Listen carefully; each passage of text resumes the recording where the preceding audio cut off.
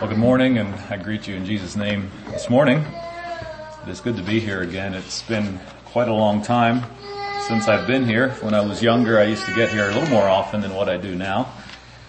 My family used to come here. Warren was about every year, I think. We used to make a trip out here. And some of my boys were sitting here and they didn't want to go to Sunday school. I remember when I was sitting on these benches, and I didn't want to go to Sunday school at this church too, so I wasn't too hard on them. But it's good to be here and worship with you. For a message this morning, I'd like to think about worship. And recently we had summer Bible school at our church, and in the one lesson we talked about worship and what is worship and how does it affect our emotions and all that. And so that led me on a journey of studying into worship a little bit, and I'd like to bring that message to you here this morning. So the title of the message is Principles of Worship. It is natural for man to worship. It's as natural for us to worship as it is for us to live and to breathe, because we all worship something or someone.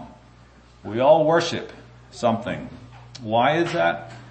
It's because we were created by God to naturally enjoy being awed by something. A lot of what people do are a result of this natural desire. A lot of what drives us and makes us do things is for that natural desire to want to be awed. A little over a week ago, some of the boys and I were in Ohio at Horse Progress Days.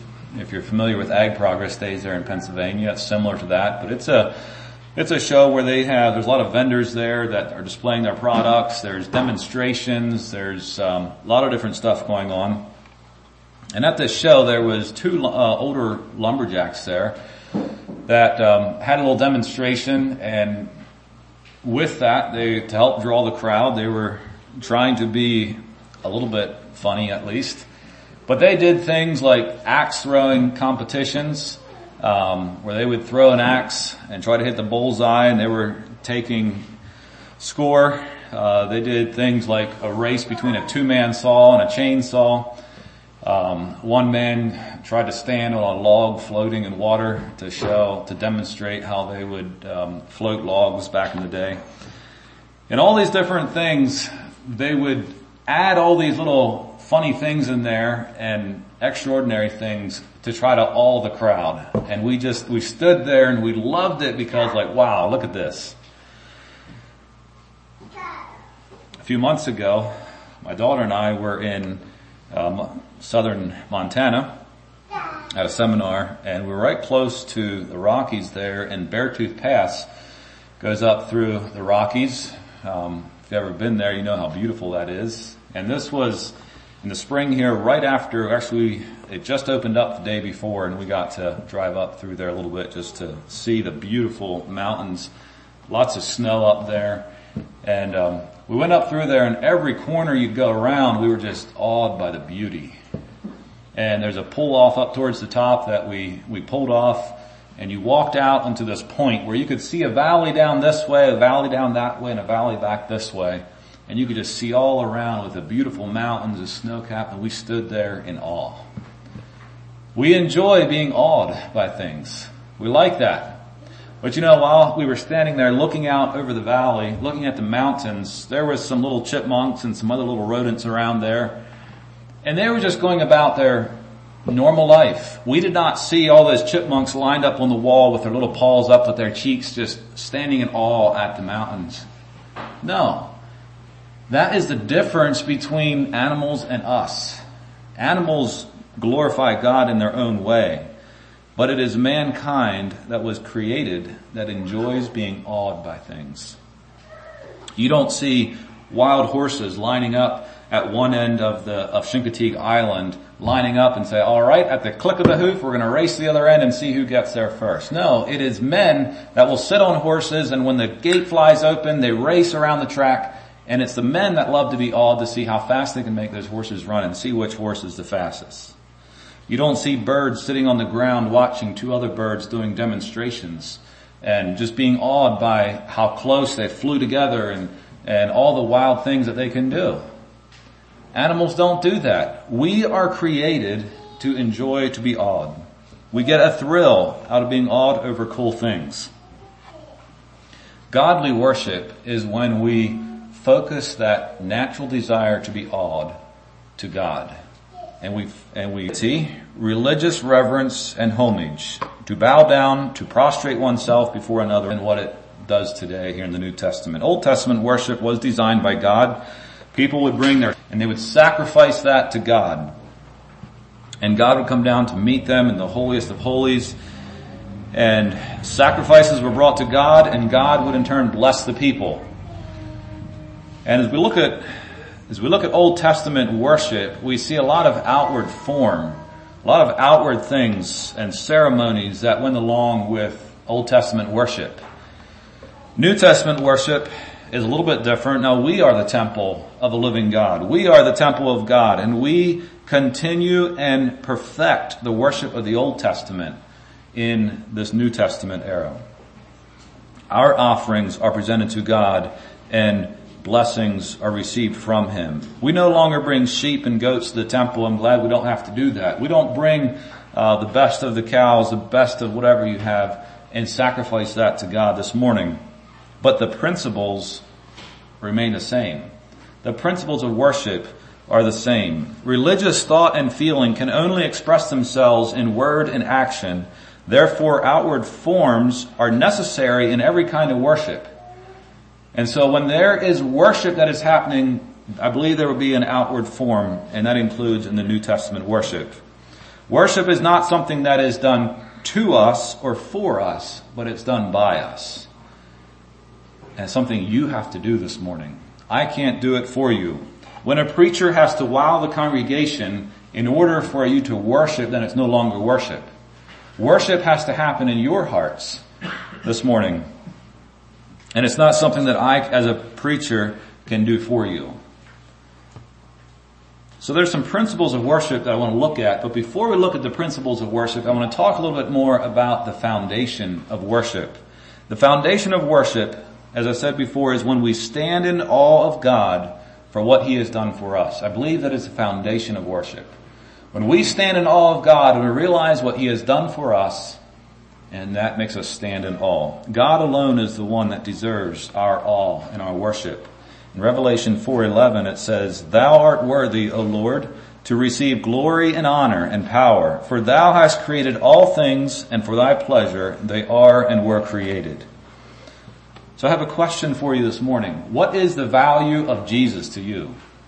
What is Jesus worth to you?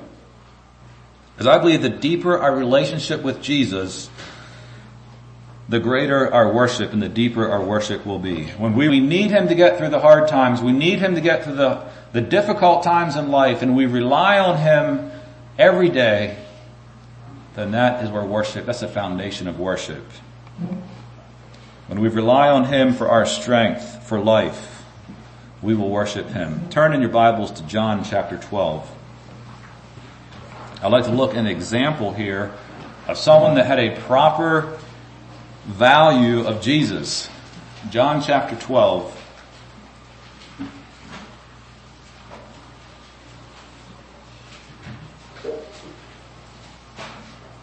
I'd like to read the first 8 verses. Then Jesus, 6 days before the Passover, came to Bethany, where Lazarus was, which had been dead, whom He raised from the dead. There they made Him a supper, and Martha served, but Lazarus was one of them that sat at the table with Him. Then took Mary a pound of ointment of spikenard, very costly, and anointed the feet of Jesus, and wiped His feet with her hair. And the house was filled with the odor of the ointment. Then saith one of His disciples, Judas Iscariot, Simon's son, which should betray Him, "Why was this not ointment sold for 300 pence and given to the poor?" This He said, not that He cared for the poor, but because He was a thief, and had the bag, and bare what was put therein. Then said Jesus, "Let her alone. Against the day of my burying hath she kept this. For the poor always ye have with you, but me ye have not always." So why would this woman take this costly ointment and break it open and pour it on Jesus' feet? Why would she be so wasteful? And we look at that and we look at being good stewards and using things wisely, and we might be a little bit more like Judas in what we'd like to admit. And we say, that was a waste of some good product. That would have been far better to sell that and give that money to the poor. It would have been much better that way. Judas obviously thought it was ridiculous. And it doesn't tell us what the rest of the disciples thought. But maybe they had some of the same thoughts and they just weren't as verbal about it. Why would you do something like this? I believe that it was because Mary had a connection with Jesus that some of these others didn't. And to see that, we want to go back into chapter 11. In chapter 11, Mary had a problem. She had a problem that she could not fix. She had a problem that was deep in her heart. She had a brother that was sick. And if someone didn't help him, her brother was going to die. And that is a tough thing to go through. And so they cry out to Jesus. They call for Jesus. Will you come and heal Lazarus? Will you come and heal my brother? And we know the story how Jesus, he didn't come right away. He waited a few days and Lazarus dies. That is a difficult thing to go through.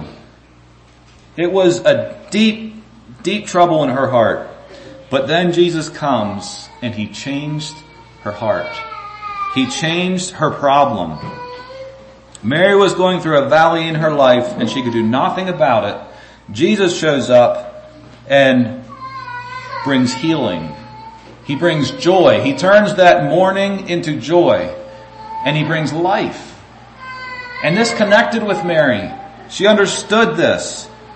And this was wonderful what Jesus had done for her.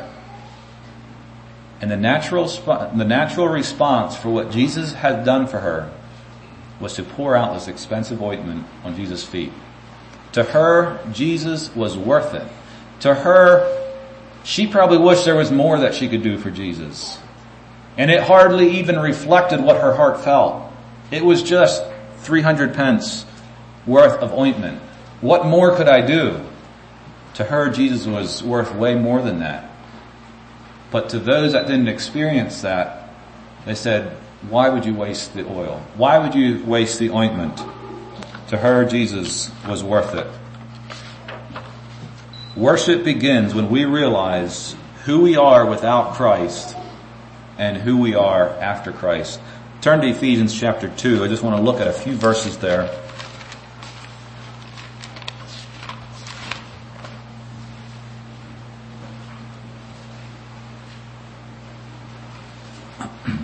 Ephesians chapter 2. And I want you to think about what our circumstances are before Christ and who we are after Christ. Look at verse 1. And you hath he quickened who were dead in trespasses and sins, wherein in time past you walked according to the course of this world, according to the prince of the power of the air, the spirit that now worketh in the children of disobedience, among whom also we all had our conversation in times past, in the lust of our flesh, fulfilling the desires of the flesh and of the mind, and were by nature the children of wrath, even as others. This is who we were before Christ changed us. We were dead in trespasses and sins. And later on it says that there is nothing that we could do. Look at verse 12. That at that time we were without Christ, being aliens from the commonwealth of Israel and strangers from the covenant of promise, having no hope and without God in the world. That is who we are without Christ. Mary understood that without Christ there was no hope of her brother coming back to life. And for us, without Christ, we have no hope to pay the debt of sin that we have and to have spiritual life. But go back to verse 4. But God, who is rich in mercy, for his great love wherewith he loved us, even when we were dead in sins, hath quickened us together with Christ. By grace you are saved, and hath raised us up together and made us sit together in heavenly places in Jesus Christ. Look at verse 13. But now in Christ Jesus, ye who sometimes were afar off are made nigh by the blood of Christ. You see what Christ has done for us. What is Jesus worth to you? That is what brings worship. And I want to tell you something. If that doesn't bring a sense of awe to you, then you need some quiet time, sit down with your Bible, and think about what Christ has done for you. Because this should make us stand in awe of God, of what he has done for us. So what does this outpouring of worship look like today in the New Testament? What should it look like? Well, you don't need to turn to these verses. I'm just going to read some verses to you. The Bible gives us an idea of what worship looked like. Be still and know that I am God. I will be exalted among the heathen. I will be exalted in the earth.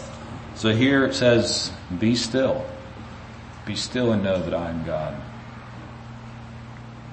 Another verse, and Jehoshaphat bowed his head with his face to the ground, and all Judah and the inhabitants of Jerusalem fell before the Lord, worshiping the Lord. So here we have people that fell down to the ground. They bowed their faces to the ground in worship because they were in awe of God. Another verse, and the Levites of the children of the Kohathites and of the children of the Korhites stood up to praise the Lord God of Israel with a loud voice on high. So here you have people that they stood up and they praised God loudly, and it was acceptable worship. After this I beheld, and lo, a great multitude which no man could number, of all nations and kindreds and people and tongues, stood before the throne and before the Lamb, clothed with white robes and palms in their hands, and cried with a loud voice, saying, Salvation to our God, which sitteth upon the throne, and unto the Lamb. And all the angels stood round about the throne and about the elders and the four beasts, and fell before the throne on their faces and worshipped God. The Lord is in his holy temple. Let all the earth keep silence before him. O come, let us worship and bow down. Let us kneel before the Lord our Maker. These are all verses that are acceptable worship to God. Let all the earth fear the Lord. Let all the inhabitants of the world stand in awe of him. Lift up your hands in the sanctuary and bless the Lord. I will therefore that men pray everywhere, lifting up holy hands without wrath and doubting. You see, there's all different ways that we can worship God. There's different ways that worship will express itself. And all these ways are acceptable worship unto God. And different cultures and different people groups will express worship in different ways. And some of these ways that I read would probably, if we'd start doing it here, if I'd start doing that this morning, would make you feel a little uncomfortable probably. But some of the ways that we worship and that we're used to might make it a little uncomfortable for other cultures and other people groups. They would feel uncomfortable here. The point is that true worship is not so much in how we worship, but the principles behind worship. There are three principles that I want to look at this morning. Number one, the first principle is that worship is a result of obedience. Turn to 1 Samuel chapter 15.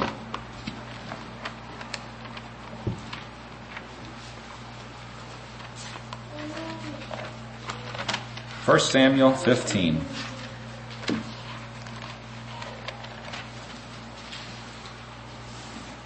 I'm not going to read this entire story, but here we have a story where God commands Saul to go and utterly destroy the Amalekites. They're sent to go to war, and he says, you don't save anything. You utterly destroy everything. You don't bring anything back. Get rid of everything. Get rid of the people. Get rid of the animals. You kill everything. Destroy them. There was clear instruction that was given to Saul that this is what he should do. And so let's start reading at verse 10. 1 Samuel 15, verse 10.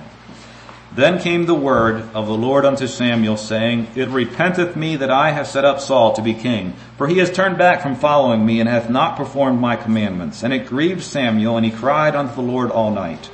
And when Samuel rose early to meet Saul in the morning, it was told Samuel, saying, Saul came to Carmel, and behold, he set up a place, and is gone about, and passed on, and gone down to Gilgal. And Samuel came to Saul, and Saul said unto him, Blessed be thou of the Lord. I perform the commandment of the Lord.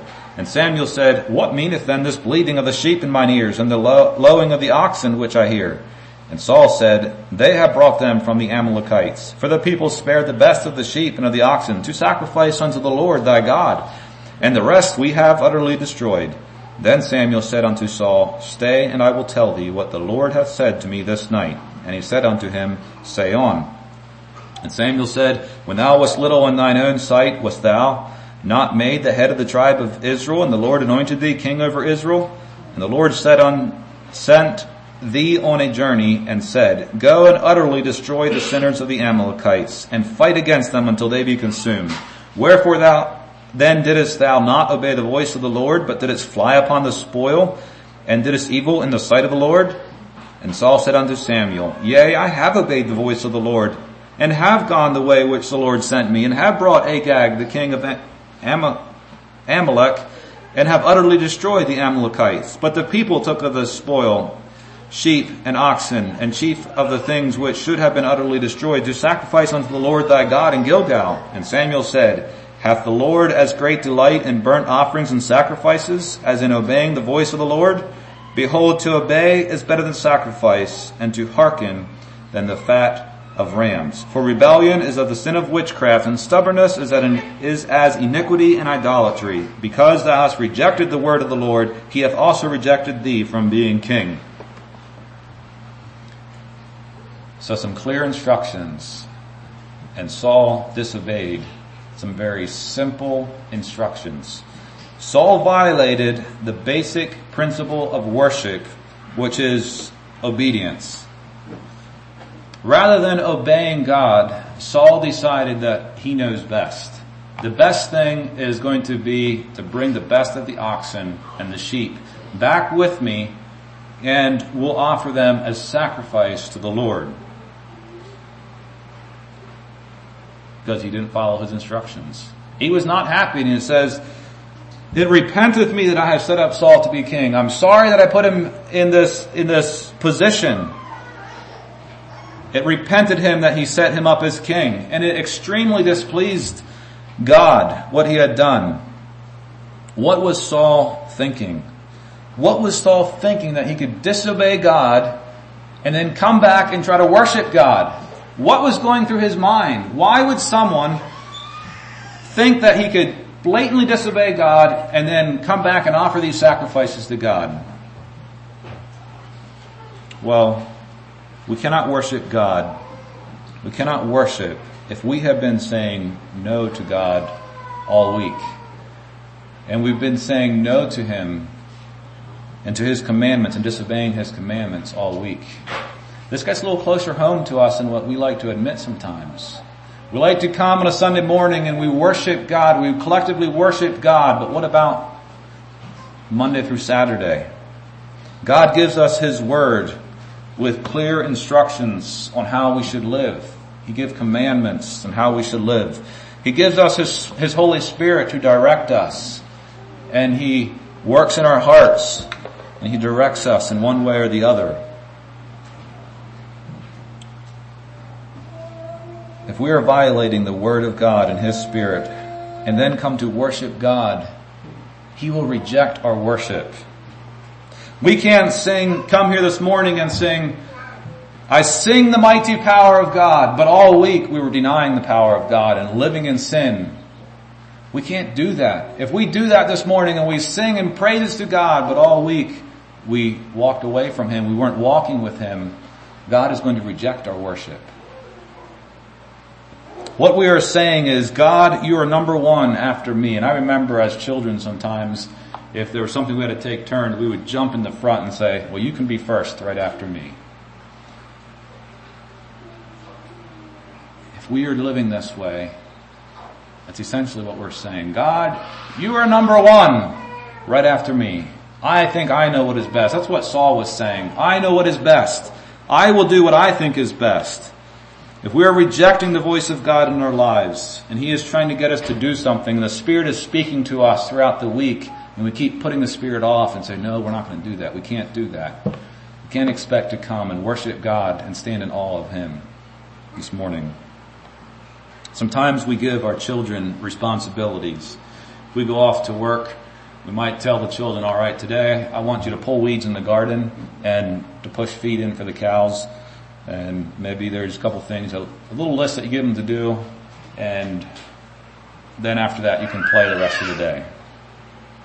Well, I know how children are. Sometimes you eat breakfast and you get out and you start playing. And what would it be like if you would go throughout the day and you're riding bike or you're out riding four-wheeler, and then you go the afternoon, it's hot, so you go swimming. Before you know it, Dad comes home from work.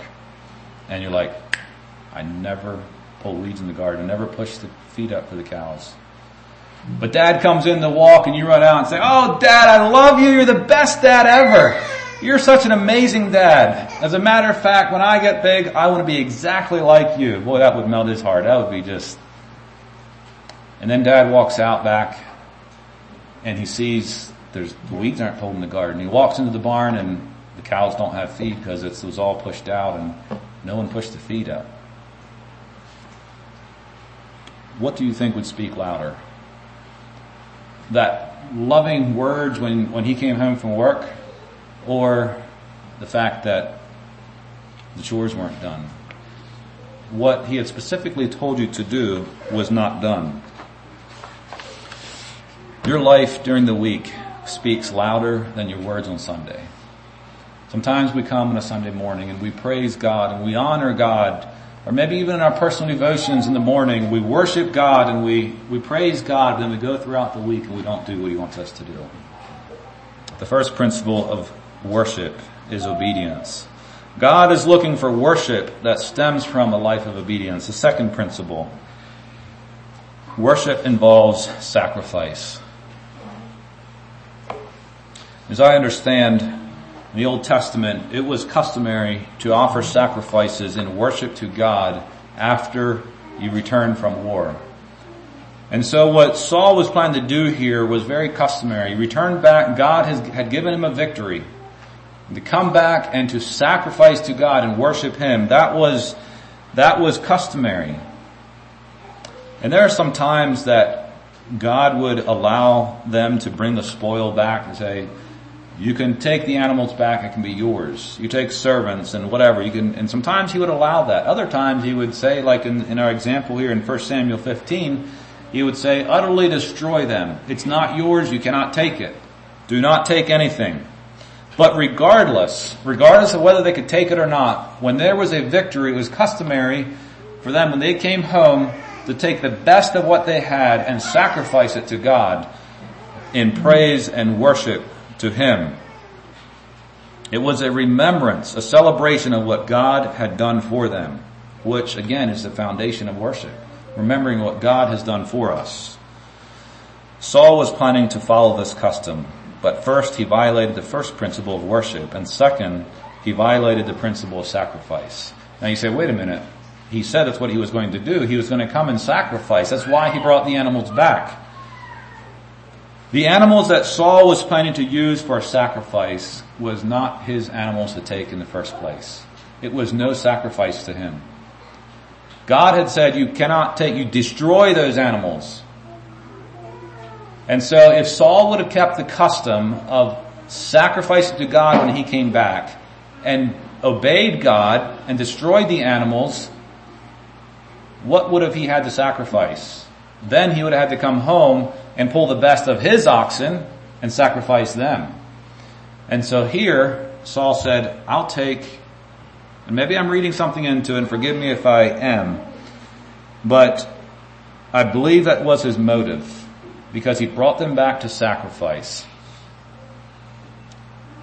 And it wasn't going to be any sacrifice to him, because it wasn't his in the first place. If God would have said, yes, you can take the animals, he could have added them to his herd, and it still would have been a sacrifice because they were rightfully his and he would have had to sacrifice them. We all like free things at times. Sometimes we say that as Mennonites we're known for liking free things. But it's not just Mennonites. It is Saul here like free things as well. And there's other people. I think anywhere you go, different cultures, there's people that like free things. I have several free things around my house. We have a swing set that we got for free. It's somebody that wanted to get rid of it. And so we have a little swing set that's for free. I have a little water fountain there that I've liked for a long time. Where I used to work, it was there in display. And, if you're willing to wait long enough, it's amazing what you can get for free if you wait on it. If you have a little patience, we talked about that this morning, right? That's in our Sunday school. But we all like free things. We don't like when something costs us time or money or resources. Most of us don't really like that, when it costs us something. But worship must involve sacrifice. It must cost us something. We might have to give up some extra sleep in the morning, get up a half hour early or an hour early so we have time for our personal devotions and prayer life in the morning. We might have to give up our schedule to stop and help someone, because that is an act of worship as well when we obey God and the Spirit says, here's someone I want you to help. Take time out of your schedule and do it. What's sacrifice? Worship involves sacrifice. We might have to dig deeper than what we want to in our pockets to help in a brotherhood sharing need when there's a need in the congregation. You know, it's pretty easy to throw some money in the offering when it's out of our extra, when there's plenty. But when things are a little tight and you have to dig deeper than what you really want to, it hurts a little bit. I thought of the song, kind of a humorous song. Some of you probably heard of it. Please don't send me to Africa. Oh Lord, I am your willing servant. You know that I have been for years. I'm here in the pew every Sunday and Wednesday. I've stained with many a tear. I've given you years of my service. I've always given my best, and I've never asked you for anything much. So Lord, I deserve this request. Please don't send me to Africa. I don't think I have what it takes. I'll serve you here in suburbia, my comfortable middle-class life, but please don't send me to Africa. Not willing to sacrifice. And isn't that a little bit how we are sometimes? We'll serve you, God. We'll worship you as long as it's just smooth sailing. But when it comes to sacrifice, sometimes we put up our walls. We cannot stand in awe of God, but not be willing to sacrifice anything for Him. Mary sacrificed some expensive ointment. She was willing to sacrifice that. There's other things that could have been done with that ointment, but she was willing to sacrifice that. Today, in society, in the world, sports and music fans, there's many celebrities out there that fans are willing to sacrifice to see them or to shake their hands. And they will go to great extent. And they'll sacrifice many things, time, money, many things to meet that celebrity that they stand in awe of. They will wait in line for hours. They'll pay money to get in, to see them perform or to shake their hand. Some rich folk will even pay money to hire a celebrity to come to their private party. I just did a little research. There's one celebrity that said it starts at $1 million if you want him to come to your private party. You can have him come to your party. It'll cost you $1 million. And apparently people do it because otherwise they wouldn't offer it. And these fans stand in awe and they're willing to sacrifice for that. How much greater of a celebrity should God be to us? And how much greater should we be willing to sacrifice for what God has done for us? Are you willing to sacrifice as a result of His redemption in your life? Are you willing to sacrifice for that? We can't come before God and stand in all of Him and yet not be willing to sacrifice. So the first principle is the principle of obedience. The second principle, the principle of sacrifice. The third and last principle is worship involves submission and surrender.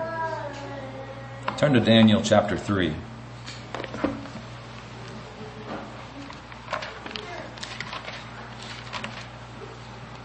Daniel chapter 3.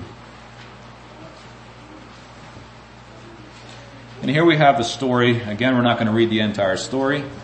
But we have the story where Nebuchadnezzar has this idol built. And his command is that when the music is played, everybody is supposed to bow down and worship this idol that he has set up. No exceptions. Everybody has to bow down and worship. And we know that there was 3 boys among the many people that were there, that were the only 3 that were standing up, at least that we have record of. They would not bow down. They would not worship this idol because they knew it was wrong. Their worship, they stood in awe of the living God, not this idol or the king. And this made Nebuchadnezzar furious. Let's jump in here at verse 13. Daniel chapter 3, verse 13. Then Nebuchadnezzar, in his rage and fury, commanded to bring Shadrach, Meshach, and Abednego. Then they brought these men before the king. Nebuchadnezzar spake and said unto them, Is it true, O Shadrach, Meshach, and Abednego? Do not ye serve my gods, nor worship the golden image which I have set up? Now if ye be ready, that what time ye hear the sound of the cornet, flute, harp, sackbut, psaltery, and dulcimer, and all kinds of music, ye fall down and worship the image which I have made, well. But if ye worship not, ye shall be cast the same hour in the midst of the burning fiery furnace. And who is that God that shall deliver you out of my hands? Shadrach, Meshach, and Abednego answered and said to the king, O Nebuchadnezzar, we are not careful to answer thee in this manner. If it be so, our God whom we serve is able to deliver us from the burning fiery furnace, and he will deliver us out of thine hand, O king. But if not, be it known unto thee, O king, that we will not serve thy gods, nor worship the golden image which thou hast set up. These three boys didn't even have to think twice. They didn't have to go sleep over it. They knew exactly what their answer was. They said, we will not bow down. Thank you for giving us a second chance, but no thanks. We're not going to bow down. We're not going to do it. The highest example of surrender is the willingness to give up one's life. And Jesus is the greatest example of that. He prayed in the garden. He prayed that his Father would remove the cup from him. But he said, not my will, but thine be done. And we know that he surrendered his heart to the will of his Father because of what happened next. The soldiers came, they took him, and they nailed him to a cross, and Jesus just accepted it. And he died on the cross. Here, the Hebrew boys had totally surrendered their lives to God. Total surrender to them. It was, even if it was going to cost them their life, they said, we will not worship. We know God can deliver us, but if not, we're still not going to bow down. We're okay with that. We will not worship this golden image that you have set up. The fact that they could be killed didn't even budge them. And Nebuchadnezzar noticed this. We know the story, how they were thrown into the furnace. It was made 7 times hotter. And there they walked around the furnace, and not even a hair was singed on their head. And so Nebuchadnezzar looks, and he sees what happens, and he calls them out, and he says to them in verse 28, Then Nebuchadnezzar spake and said, Blessed be the God of Shadrach, Meshach, and Abednego, who hath sent his angel and delivered his servants that trusted in him, and hath changed the king's word, and yielded their bodies, that they might not serve nor worship any god except their own God. Nebuchadnezzar recognized that here were 3 boys that trusted in God and that had yielded their bodies. They were willing to serve this God regardless of what happened to them, and God delivered them because of it. Worship is a time of renewed submission and surrender to God.